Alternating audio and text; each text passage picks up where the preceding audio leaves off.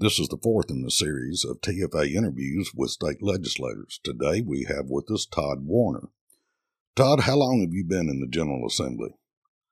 Richard, this is my first term. I'm currently we've just started our second session in the 112th General Assembly, or I might say second regular session. Had a couple of special sessions. What, if anything, has the recently released plan done to your district? Well, to be honest with you, Richard, it kind of cut my district down. I live in Marshall County, Chapel Hill, and my old district was all of Marshall, West and Southern Lincoln, Southern Franklin County, and Southern Marion County, running across the Alabama line down there. I'm losing Lincoln, Franklin, and Marion counties, and I'm gaining the southern part of Williamson County, what was part of Glenn Cassidy's district and Sam Witz's district. Well, that's interesting. I hadn't had a chance to look over on that side. I'm coming a little north from where I live there, Richard. They do this by population, so what they have to do is try to get as many legislators with exactly the right number of people so that they're pretty much all the same. So this happens every 10 years, and I suspect, I've talked to a number of legislators who have been happy and some have been sad, but do you see this as having an effect on your ability to get reelected?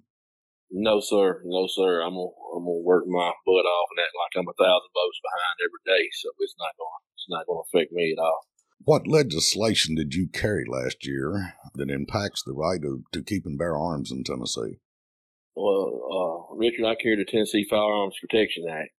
And what that does, it guarantees that Tennessee, let's say if the federal government wanted to ban AR-15s, what this act would do, it says that Tennessee will not use any funds to help the federal government if they wanted to confiscate, say, those firearms. If they outlaw them, they want to come get them. The federal government wants to come get them, you come get them, but no Tennesseans are going to help you do it, and we're not going to spend any money to help. How did that bill go? It passed. It did pass, and the governor signed it. So it's in the law. I'd met with your director, John Harris, over the summer, and there may be some tweaking we can do to it to give it a little bit more teeth. That's something we're going to be looking at this session, too. What would you like to see in the upcoming legislative session with respect to the Second Amendment? Well, Richard, I don't know if you're aware or if you remember when I guess I'm going to call it the governor's bill, the constitutional carry that we passed, when it came on the House floor, myself along with Bruce Griffey tried to make some amendments on the House floor to make it where it should be, a true constitutional carry. That's what I really want to see. One thing I had trouble with in the bill, I went on and supported it because I'm always going to support anything that helps gun owners and helps protect our Second Amendment. But one thing that I didn't like in the bill was, I think it was in there that you had to be 21 years of age. Well, Richard, if you can go fight for this country overseas and die for this country at the age of 18 and be drafted, by George, you ought to be able to protect your family at home at the age of 18 with a firearm. I concur with your assessment of that. We attempted to get a number of amendments on the governor's bill that we were told weren't timely filed or weren't crafted correctly or something to that effect, but they weren't able to be brought up on the House floor when the bill came up. I was up there for that one, so we'd like to see that issue as well as long guns incorporated if you're going to talk about constitutional carry. I would think that you would. Certainly. I've had this conversation with other legislators. We didn't win our freedom from Great Britain with handguns. No, we didn't. No, that's very true. If you're talking about arms, then I think it ought to be arms. But then again, I'm just I'm just an old concrete finisher. I'm not the individual responsible for all that. So we'll have to see what the current legislative session that has just started, I believe y'all took up yesterday. Is that correct?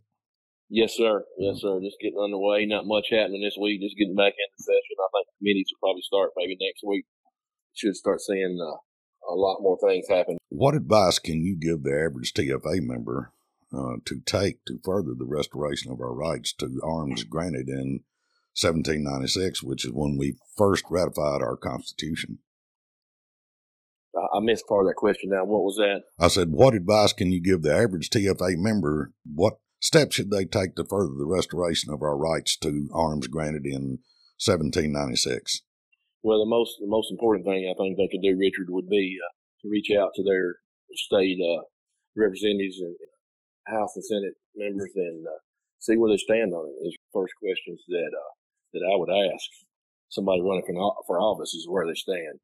I knocked 10,000 doors when I was running. This is my first term, and I knocked 10,000 doors when I was running.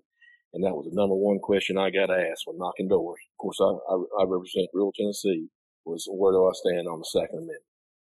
And what do you think about constitutional carry? Two things I've got to ask the most. That's intriguing that the general public out there, when you put yourself into contact with them, that was important to them at that point. I hope that continues to be something that is of import to the general population. So I think it will be. Todd, I appreciate you taking the time to come on. We're working our way through the legislators who will take the time to come on and let the average TFA member hear what they've got to say. Most folks don't know you, don't get a chance. The folks from West Tennessee probably have never even heard your name. But what we're trying to do with this series of interviews is to get you out in front of the entire state and to the membership of TFA so that we know who our friends are. We look forward to talking to you later in the session. I'm sure that you and I will meet face to face. I haven't had the opportunity to do that yet, but I plan to come up and spend as much time at the legislature as I have in the past. So I look forward to meeting you face to face, sir. Yes, sir. You're welcome. And I want to thank you and TFA for what you do.